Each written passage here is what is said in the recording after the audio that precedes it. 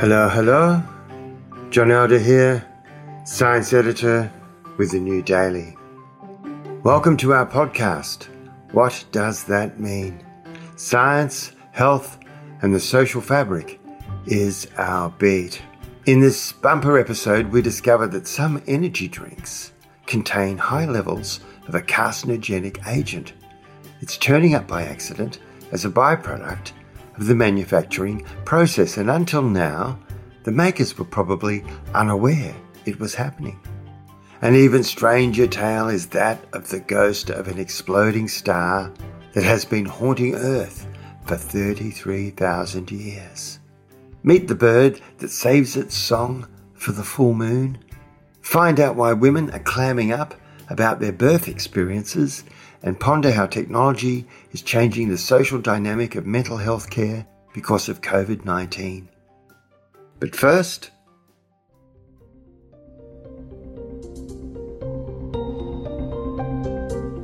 according to Ovarian Cancer Research Foundation, this year more than 1,800 Australian women will be diagnosed with ovarian cancer, and that by 2025, about 1,000 of those women will be dead. There is no early detection test for ovarian cancer, and many of the warning signs, like abdominal pain or pressure, sudden abdominal swelling, weight gain or bloating, unexplained weight loss, low backache or cramps, and unusual feelings of fullness, gas, nausea or indigestion, tend to be written off as everyday unwellness. Up to 1 in 5 cases can be linked to specific gene mutations, but there is no known cause for the remainder of ovarian cancer cases. Complicating this even further is that 50% of women believe ovarian cancer can be prevented by a vaccine, and it's not the case. This was one finding of a survey of Australian women by the University of Melbourne and the Ovarian Cancer Research Foundation. Here to discuss those findings is Dr. Cassie Hayward, Senior Lecturer, Melbourne School of Psychological Sciences. Hello, Cassie. Hi, thanks for having me. All right, look, tell us about the prevalence of these misconceptions around the prevention and detection of ovarian cancer. Yeah, it was surprising to find how high these stats were of women who think that a cervical test or a Pap test could detect ovarian cancer. So this survey was done as part of our Master of Applied Psychology research project, and so our students worked with the Ovarian Cancer Research Foundation to do a survey of women looking at awareness and perceptions of ovarian cancer. And as you highlighted, one of the main findings coming out of this survey was, so we got 68% of women thinking that a cervical test can detect ovarian cancer, which it can't. 65% of women thinking there's an early detection test for ovarian cancer, and there isn't. 64% of women believing a Pap test can detect ovarian cancer, and it can't. And the one you mentioned in your intro, that 50% believing that HPV vaccine protects against ovarian cancer, and it doesn't. So what this means is a lot of women are thinking that their regular female health checks are going to pick up something like ovarian cancer, and that's not going to happen. It seems specifically there's a confusion between cervical cancer and cervical tests. Correct. And trouble with the ovaries. Correct. So, and the HPV vaccine does protect against cervical cancer. So I think where some of the misperceptions come from that confusion. And also I think just that a lot of the warning signs of ovarian cancer are fairly, common female, feelings. You talked about them in your intro, but abdominal pain, cramps, feelings of fullness, nausea and indigestion, they're not things that women automatically, feel and then think that something serious is wrong with them. So those things together mean that a lot of ovarian cancer isn't detected until the very late stages, where the chance of surviving is really low. There's two things there. One, it does sort of seem that there's a bit of a burden on women to kind of develop a greater awareness that those symptoms that you could relate to diet or menstrual cycle or other things could in fact be something much more serious. There seems to be a bit of a sort of a burden of responsibility for women to be aware of that, because clinically there's not much on offer. The other thing that I thought was very interesting is that women under 30 were particularly prone to conflating the idea that the HPV vaccine would protect them against ovarian cancer. So that seems to have given them a false sense of security. Yeah, and look, if we take our survey findings and we look at just those women under the age of 30, that figure jumped to 75%, thinking that cervical test or a pap test would pick up ovarian cancer, and similar figures for the HPV vaccine preventing it. So it does seem to the knowledge does seem to increase a little bit with age, but it's not saying that older women have a great knowledge of these stats either. And I think it's one of the issues that Ovarian Cancer Research Foundation is really focused on is getting support and funding for an early detection test, because that really does seem to be the only way that they'll get good results for women with ovarian cancer. Are you aware of them making any progress towards that at all? There are some research areas that are proving fruitful, but it doesn't seem to be something that's on the near horizon. Yeah. But I guess what's hopeful is that when ovarian cancer is detected in those early stages, survival rate is over 90%. But detecting it at that early rate is really rare. So a vast majority, 75% of cases, are only diagnosed at those most advanced stages where the survival rate is pretty grim. And as you say, the other signs and symptoms that women have to keep an eye out for are just not things that they're necessarily going to run to their GP, when they feel bloated or have a cramp. So it really does seem that the early detection test is going to be the thing that really helps break through that barrier in survival rates. The results of this survey really need to be put out to GPs. It certainly indicates that female health issues need to be better covered, whether it be through school health programs, public health education programs, GP tests, and maybe even getting this into the conversation when women go for their regular cervical screening tests or pap tests, that conversation can come up, that this isn't something that covers ovarian cancer. Look, I think these are really important findings, and thank you, Cassie Hayward, for coming on today. A pleasure. Thank you for having me.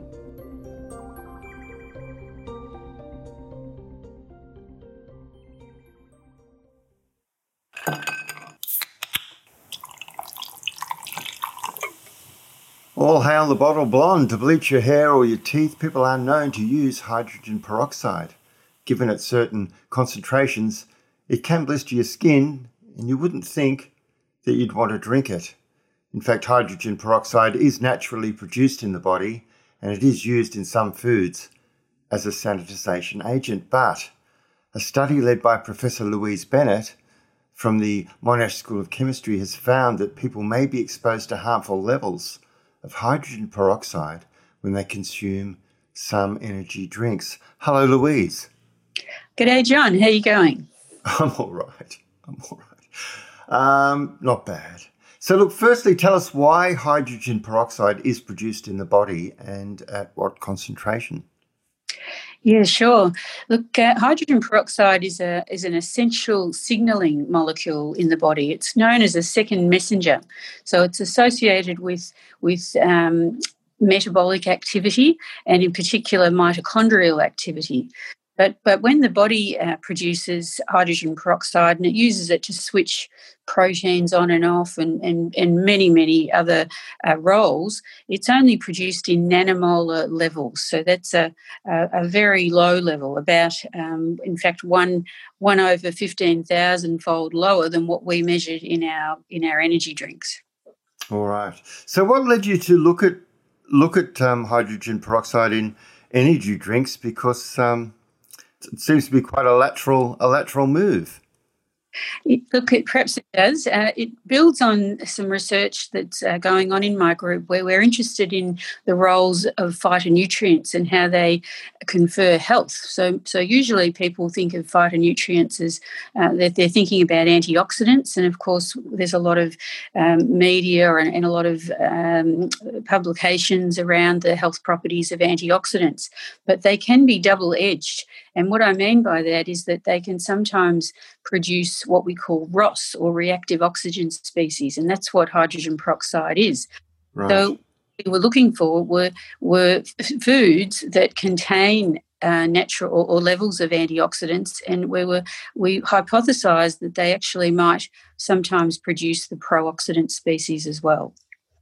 Okay, so I guess the short version is this led you to look at energy drinks, and what did you find? Well, that's right. So energy drinks and of course many other beverages naturally contain antioxidants, and we know that some of those are good for us, and we know about red wine and coffee and tea and so on. But the difference with this set of beverages that we looked at were that these are formulated beverages, and they sometimes don't have any of the natural protections that some of those other sorts of drinks I talked about.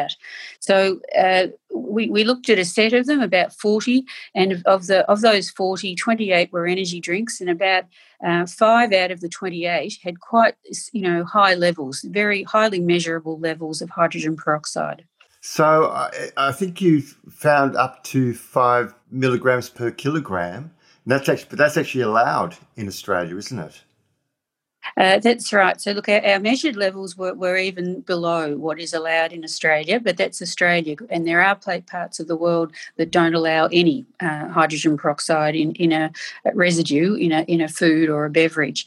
So and what we do know is that the levels we found in research we've done since then, we can see it's very stable, and we just know that these levels are much higher than what's naturally produced in the body. So when you couple that with the fact that you're drinking, 200 or 350 mils in one go, we think that there could be some health risk in that. Is the hydrogen peroxide sort of an accidental consequence of the manufacturing, or is it purposely introduced into the drink? Yeah, look, that's a really important question and to explain, which is the former. So it's a consequence of chemical reactivity between some ingredients. So it is absolutely not added to the bottle. Of course, the beverage industry wouldn't be doing that. So it's just something that I think they're not aware of. It's a consequence of selected ingredients reacting. As a matter of fact, with ascorbic acid is the main culprit that are producing this hydrogen peroxide. Now, you've sort of suggested, and obviously this needs to be investigated, that this could be one of the reasons why some energy drinks have been linked with later cancers. Is that right? Well, look, it is. I mean, the evidence is quite a weak link at the moment, because sure, associative. That's exactly right. So there are 2 studies in particular that I do cite in our publication. One is a bit older. It's observational from the period of 1977 to 2006, and that exposed an unexplained increase in gastric cancer in 25 to 39-year-old people. And that's a category that would consume these energy drinks. And then a second study in Australia showed an elevated risk of gastric cancer associated with sugar-sweetened soft drinks. So again, that's a broad category. So neither of these studies have demonstrated that energy drinks is the problem, but we've got some evidence now that the hydrogen peroxide is present in quite a number of them. So what's the next step? Do you alert manufacturers and say, hey, look, I don't know if you realise this, but you're producing quite high levels of hydrogen peroxide in your manufacturing process, and maybe you need to address it? We're moving along that path. I mean, we're absolutely open to assisting manufacturers to identify which of the ingredients in their formulation are causing the problem. And really, that's the most likely solution to probably avoid some specific ingredients. Right. And is there any particular reason why Australia does allow a higher level of hydrogen peroxide in foods, or is it sort of one of those things that has just sort of happened and bypassed regulation, or hasn't really been on the radar? Look, I don't think it's on the radar in this context, and this reflects, the thinking that, if you have one bioactive ingredient in a food, then if you've got 2 or 3 or 5, you're probably 5 times better. But that thinking, you've got to be careful of that when you're talking about reactive compounds. Yeah, very interesting. I mean, it opens up a whole range of interesting questions, doesn't it? I mean, what could be accidentally produced in your food by way of a manufacturing process, and maybe the manufacturers don't even know. Not to be overly freaky about it, but still, it's an interesting question. I agree with you. Yes. All right. Thanks very much for your time. Yeah, thank you, John. My pleasure.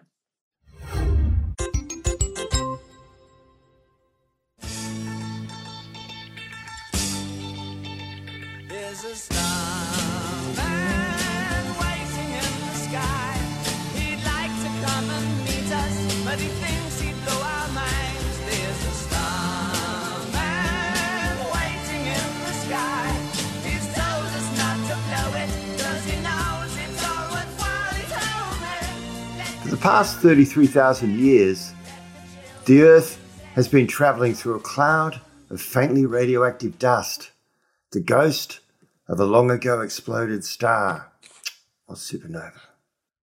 Remnants of that ghost have been found in the sediments of the sea floor.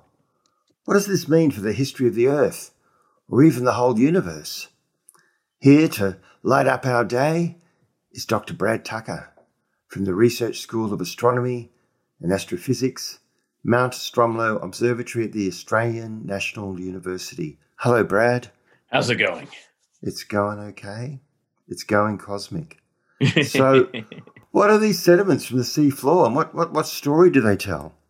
Yeah, this is an interesting thing because people are looking at essentially, soil samples to some degree, but digging into the ocean floor and finding elements of what we call iron-60. So iron-60 is a radioactive type of iron. So the normal iron, you may think, is iron-56. In this case, what you're having is extra neutrons added to this thing, creating it radioactive. And the only way that we know of that this is produced is in an exploding star, a supernova. Yeah. So I read that this possibly came from a star that may have exploded about 2 million years ago, just as Homo erectus, our most successful human species, by the way, was coming onto the scene.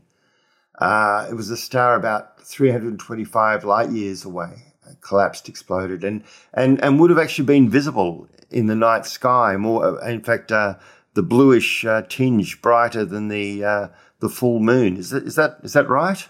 Yeah, in order for us to actually get radioactive elements here on Earth, the star must be relatively close, within a couple of hundred light years.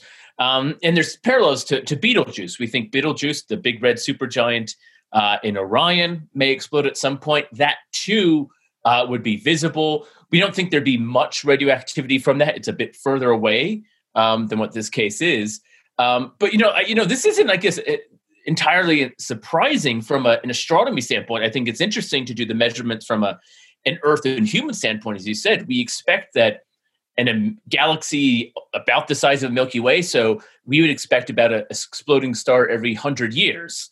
So, you give millions of years, you expect a number of these stars to explode, and a few of them to be in the vague area, or at least as we pass the vague area of our solar system. One of the things I've read, and as I mentioned, that if this star blew or was seen to have blown 2 million years ago, then Homo erectus would have seen it. But one theory is that a supernova could have actually played a part in the rise of the human species or the human lineage, I should say, partly for its effect, I guess, on our atmosphere and partly from the effect of radiation. Is that right? Yeah, look, it's not necessarily all bad. I think we always hear these terms radiation and we think, it's the end of everything. But sunlight, that is a form of radiation, and if it's far away enough, as you said, the consequences could be slightly beneficial or have not necessarily the negative effect you may think. And it would have been visible. This would have been a very bright object, whatever was on this planet. Whatever animal, whatever, the Homo erectus as it was evolving, even if it happened to us today, you would notice this event and it would have some effect of heating and radioactivity on the atmosphere. And I think, again, the story is also that this may not be the only one. This may have happened multiple times in the history of our planet. So when we read that the Earth has basically been traveling through this radioactive dust, faintly radioactive dust, for 33,000 years, we conclude that that the remnants of that far, far away explosion, finally arrived in our neighbourhood 33,000 years ago. Yeah, these things explode and they puff out, and when the stars explode, they produce the beautiful nebula, as we sometimes see, and eventually that is cooled back together to form new stars and new planets, and we are from these sort of same explosions in space. But it takes time, right? It takes hundreds of thousands, millions of years for the material to heat and cool, and then eventually recombine or come back together to form new stuff. And in that time, we go around the solar system. We know we take about 200 to 220 million years to do a lap around our galaxy. So we're going to be passing through these pockets, and it takes time for our solar system to travel through, because it's not just the Earth that have been bombarded by this stuff, but Mercury and Venus and Mars and the outer planets as well. Now, of course, our hearts actually pump blood that is full of iron born in stars, but it's not the isotope iron, is it, that we've got in ourselves? No, that's right. It's a bit more of the normal safe iron that people like to know and love, but all of it is still equally created in these supernova, and that's the exciting thing, because this is an element or an isotope. You can say, all right, there is not another process that creates it. Whereas you could say, well, there's lots of things that can create iron. It happens normally. How can you pinpoint that in particular from a certain time? But because of the radioactive half-life of iron-60, knowing how it's produced, it gives us a pretty clear window on when this explosion would have happened. And therefore, we can pinpoint, are there known explosions around that age that would have caused this? A little bit closer to Earth, Venus is in the news. There's evidence or some excitement of potential evidence for life on Venus, which on the one hand you'd think is kind of impossible because it's hard to think of a more hostile place. But what's all the excitement about? Yeah, the detected is phosphine gas, phosphine being phosphorus and 3 hydrogen. So again, one of these other slight isotopes or molecules really, that can form just like CO2 or H2O. But in this case, phosphine is produced on Earth by microbes in caves. So that's exciting because that's a sign, or that's produced by life. So when we look at Venus and this discovery that saw this in the atmosphere of Venus, saw this phosphine, went through a very rigorous process of trying to figure out what it may not be, what didn't create this, realized they didn't know of anything that existed on Venus that can produce this phosphine, and leaving in with the two possibilities of there's an unknown chemical or chemistry, geochemistry, or planetary process on Venus we don't know about, which is completely likely, or it was the result of, again, bacteria, microbes producing it. And that obviously raises a bit of excitement when we talk about understanding the evolution and discovery of life, and in particular, how Venus evolved. So basically, the excitement is because our understanding of phosphine is basically, we only know it to come from life. We don't know it to come from other means. Is that the thinking? Yeah, that's exactly right. And if we look at parallels to Mars, everyone's so fascinated with Mars and looking for life. And Mars has things like varying methane. So we see seasonal changes and yearly changes of the methane. And methane, again, is produced by lots of life here on Earth. And again, it could be something we don't know, but in the quantities and the volume we're seeing, it's a strong sign that it could be from a life form. And then here when we look at Venus and how inhospitable it is, and yet this thing, there may be a thing living on there. Not only is exciting, but it just shows the parameters for what we have to think about for life and what it may hold. And look, keeping in mind, Venus is closer to Earth than Mars. So if we do want to explore this question, it's a tad easier to get to Venus than it is to Mars. All right, look, my rocket's about to launch off the pad, so I better go. Great talking to you, Brad. Thanks, John.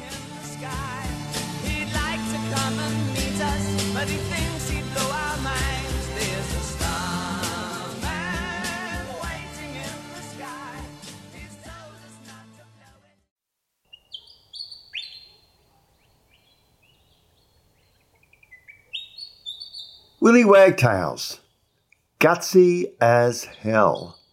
They will chase off birds 2 or 3 times their size to defend their territory. Their famous white eyebrows can make them look pretty scary if they come at you by surprise. So you wouldn't ordinarily think of them as the most soulful creature. But new research has found that the males sing to the full moon. The bigger the moon, the bigger the song.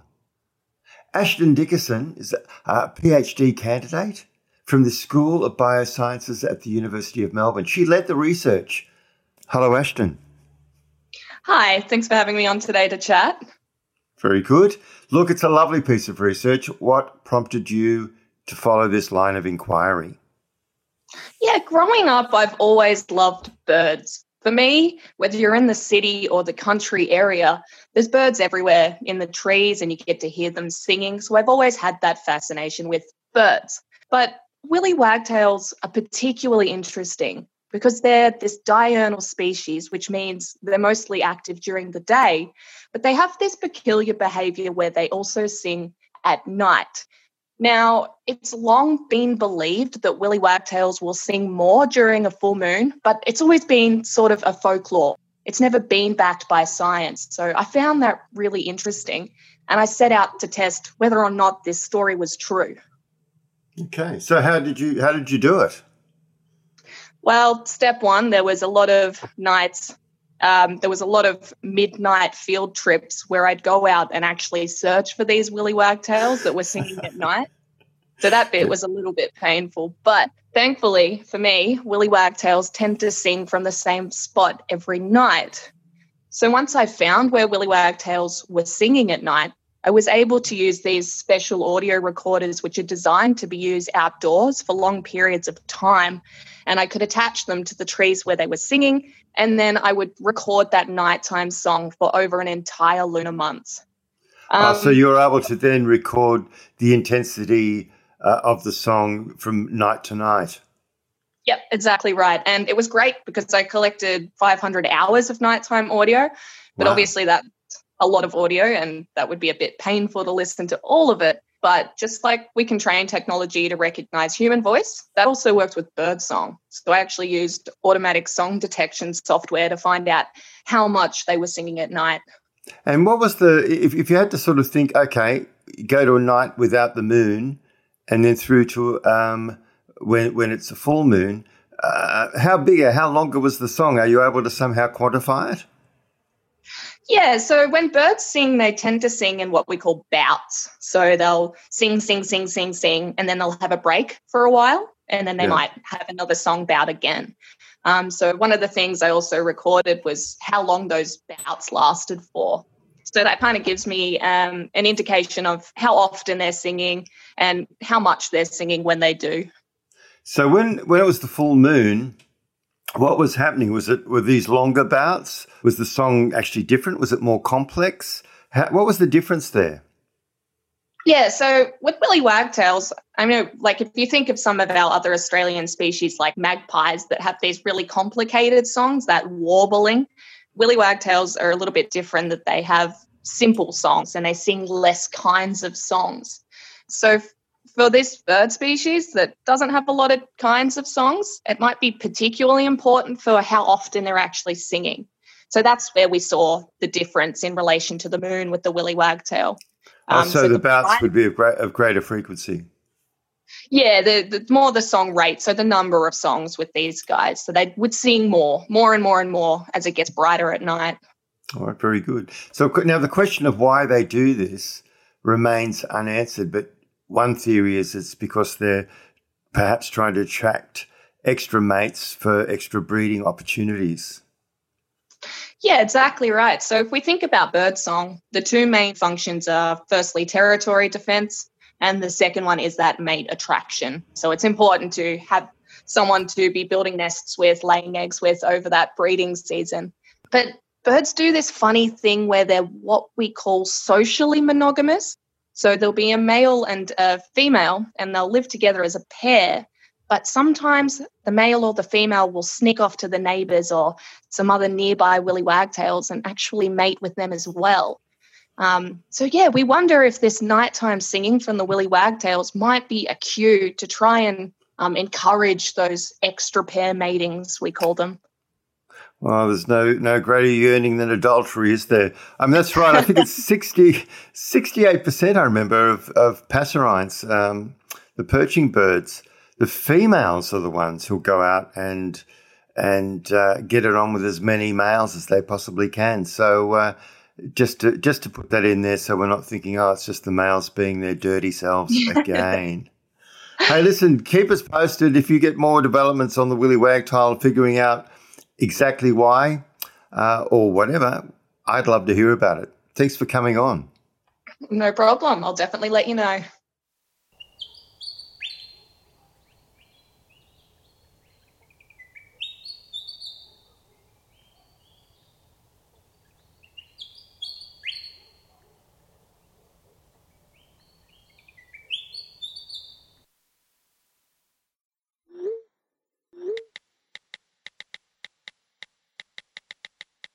About 1 in 5 Australians are dealing with mental illness in any 1 year, and that's according to the Black Dog Institute.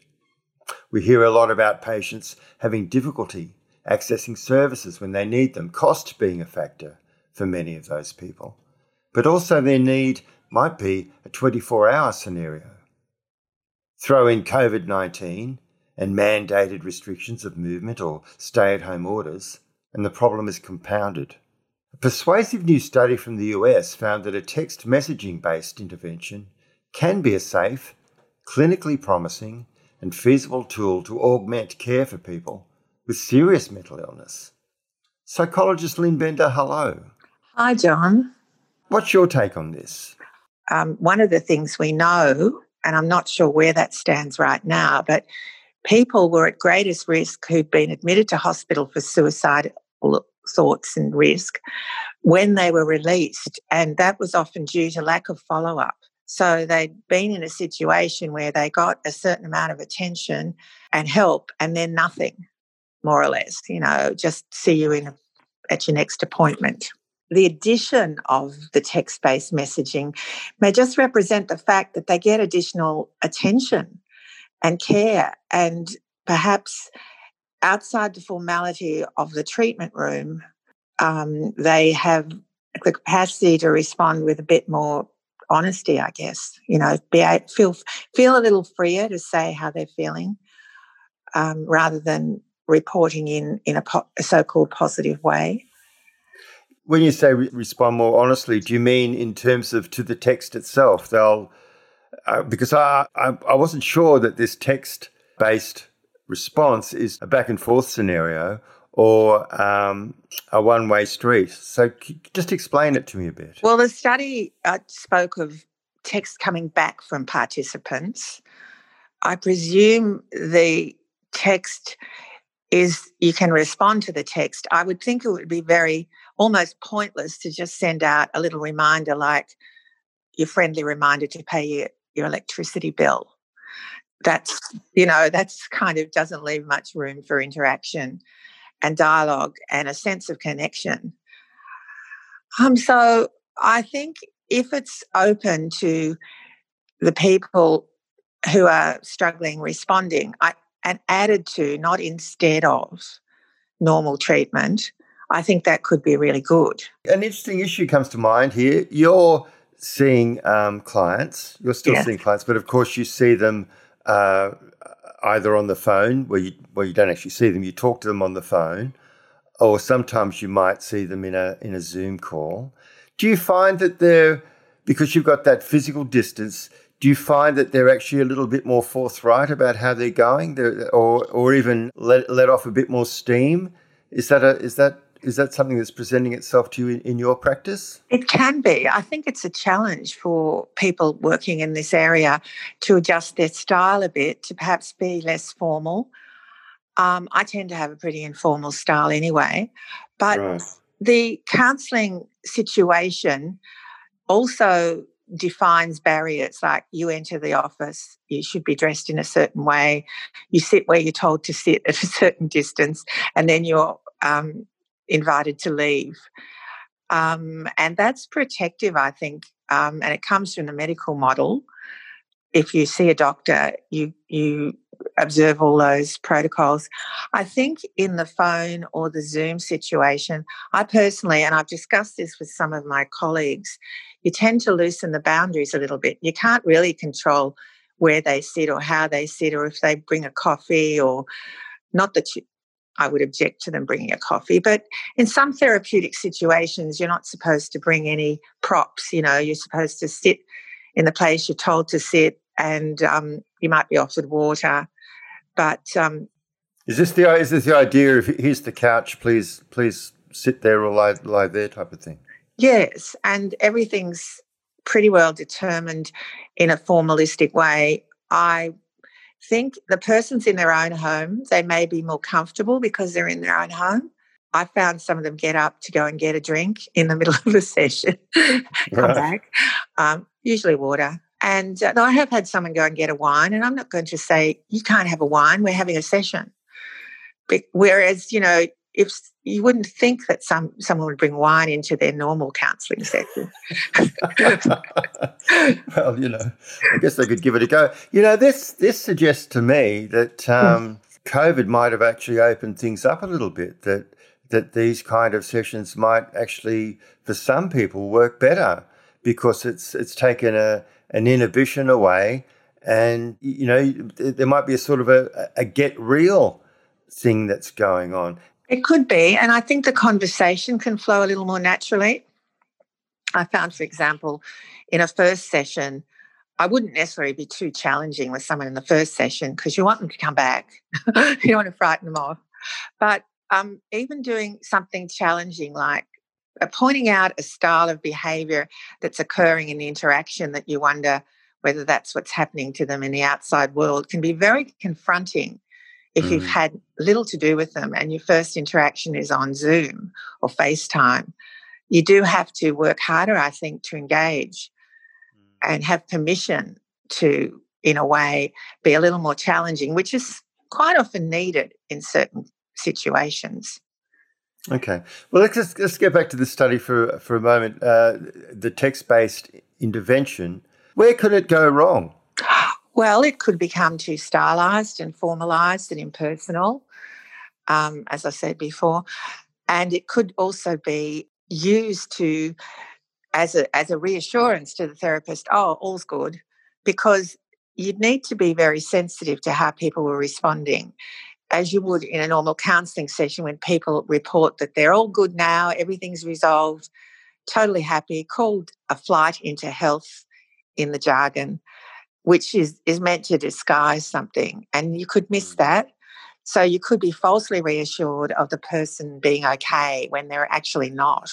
I think the risks would be, as policymakers love to do, especially economic rationalists, let's do this instead of the more expensive interactional stuff.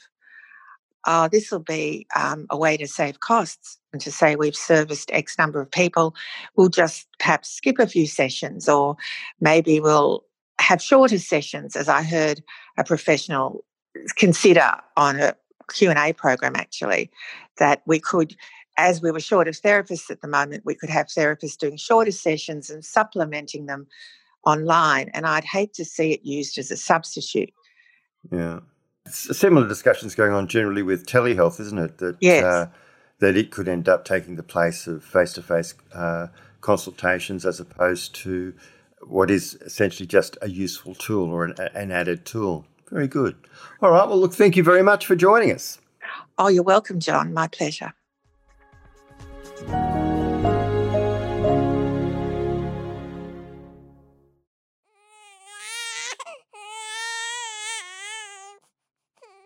According to new market research, women are often feeling left in the dark when it comes to their recovery and healing from a caesarean section.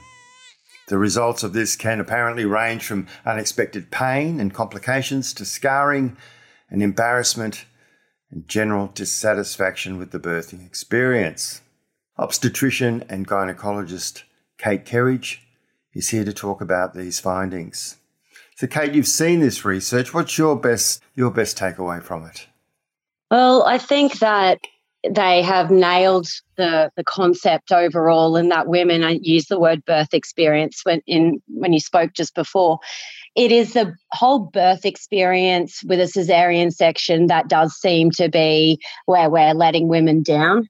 So I think that's genuine, from knowing what they should be expecting before they go in, knowing what questions they can ask, down to things like they've spoken in this research about their scars and women being unhappy with their appearance. I think that, most of the take-home message is a bit of a wake-up call and something that is interesting and worth discussing. Looking at the research, and look, I haven't actually seen the full data or even the scale of it really, so I always have to kind of have that little pinch of salt when I look at these market research figures. But one of the issues they raise, Kate, is wound closure. Apparently 69% of all women surveyed said they weren't consulted by their doctor on their incision closure options, which, as I understand it, stitches or staples. Is that much of an issue? And I'd imagine that discussion should sort of take place before you're on the table, so to speak. Well, correct. And I think that's their issue. So the overarching message is these are things that are being highlighted as stuff that we should be talking about with women antenatally. So there's a chance when you go into labour or you're pregnant that you may have a caesarean section. So that's any person may, whether they've chosen to, whether there's a medical indication, whether something's gone wrong, or unexpected things have happened in their labour. So everyone has a possibility of a caesarean section, yet we very rarely discuss it in much detail antenatally. And so these women are saying, almost 70% weren't consulted, and I think that would be correct. But basically, you can't have that discussion in the middle of an emergency situation on the table. Well, first of all, one question I'd ask you, there was that concept that kept getting an airing for years, and I don't know if it's still got currency, and that's the idea of caesareans, too posh to push. It's sort of correct. There's that sort of lingering attitude towards caesareans. Yeah. Has that changed at all?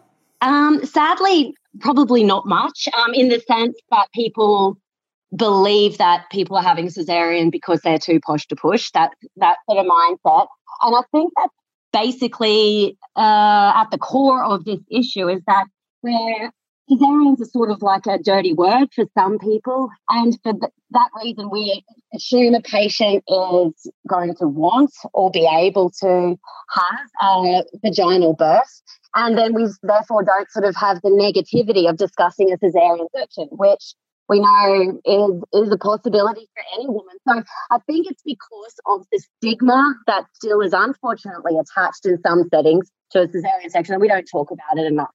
And that's why these women are saying, I was left in the dark, partly because that's a health practitioner's issue, and partly because women themselves, it's a stigma for them, and they're sort of saying, I don't want to be in a negative frame of mind, so let's not talk about it. And that's to their detriment, clearly. All right. Well, I might go through a few figures, mainly so to see if any of them actually resonate with the real world. Scarring seems to be a source of discontent. Only 1 in 3 women reported that they liked their scar. More than half said that they felt their scar doesn't look good. and a quarter believed that it took too long to heal. In addition, more than a quarter of the women surveyed won't wear certain clothes due to their scar placement or size, and a fifth won't wear certain swimsuits. And 17% of women don't feel comfortable showing their scar to their partner. Is it a big issue? Oh, look, I think to some people, and so that can be for two reasons. One, it is, as we just talked about, it's this sort of stigma, a sense of even failure. It wasn't meant to be like this. And so a psychological kind of burden, I think, and sometimes what that represents. The other side is the very real physical burden, which can be due to poor wound healing or poor technique, infections post-operatively, and different cosmetic effects that you can get just because of patient variation, but also due to the type of material you use. So I think you earlier mentioned stitches and staples, and there's also a glue dressing that can be used. So there are different options to try to improve, from the physical perspective, the scarring. Hey, I'm interested in that. How would you make your choice as an obstetrician between, say, using stitches and this glue? What would guide your use in such a thing? So one, it's a bit patient selection. It depends if they've got allergies, things like that. You've got to avoid certain materials. So it's sort of really having the individual patient taken into consideration. But things that I look for are basically things that are going to be easy. So something that you can set and forget. Staples, for instance, can sometimes be dissolvable, but most of the time they're removed, so the patient has to come back. Some stitches are also not dissolvable, and the patient needs to return to have them removed. So again, that might be just extra hassle or pain. So I would preferentially look for something that's easy. So dissolving stitches, the glue dressing that I mentioned, that's just something that you apply and leave. The patient doesn't need to do anything to it. So there's limited care that they need to or attention they need to pay to it, when their main role now is to get on and be a mum. So for me as a practitioner, I think it's offering them something that's easy and also has a good outcome. Okay, so we all hear about the importance of sharing. And when it comes to women sharing their delivery experience, this survey found that a fifth of all women that surveyed said they don't share their experience with other people, stating that it's too personal. And they're afraid of being judged, that's 1 in 5, and they're afraid of scaring their friends. I've never heard this. I mean, I listen to women all the time talking about their births. Yeah, I was going to say, I think it's usually sort of your rite of passage to scare your friends, and most people have got their traumatic birth stories they want to share. So I'm not sure about that aspect, but I guess, it probably goes back to the psychological aspect in a way where maybe it's a sense of failure or shame or disappointment that they're not sharing it. I doubt that. In my experience, it's because of the physical ramifications or the scarring. It's probably the psychological aspect, I'd say. Listen, Kate Kerridge, great talking to you, and I hope we get to talk about something interesting soon. Absolutely. Thanks for having me. Why can't we get all the people together in the world that we really like and then just stay together? I guess that wouldn't work. Someone would leave. Someone always leaves. Then we would have to say goodbye. I hate goodbyes. I know what I need. I need more hellos. Hey, that's Charles M. Schulz being his whimsical self. Remember him? Creator of Charlie Brown and the Peanuts. From the funny pages, all those needy little people. I need more hellos. Get a grip. We'll be back with another episode soon. Okay? You'll be right. See you then.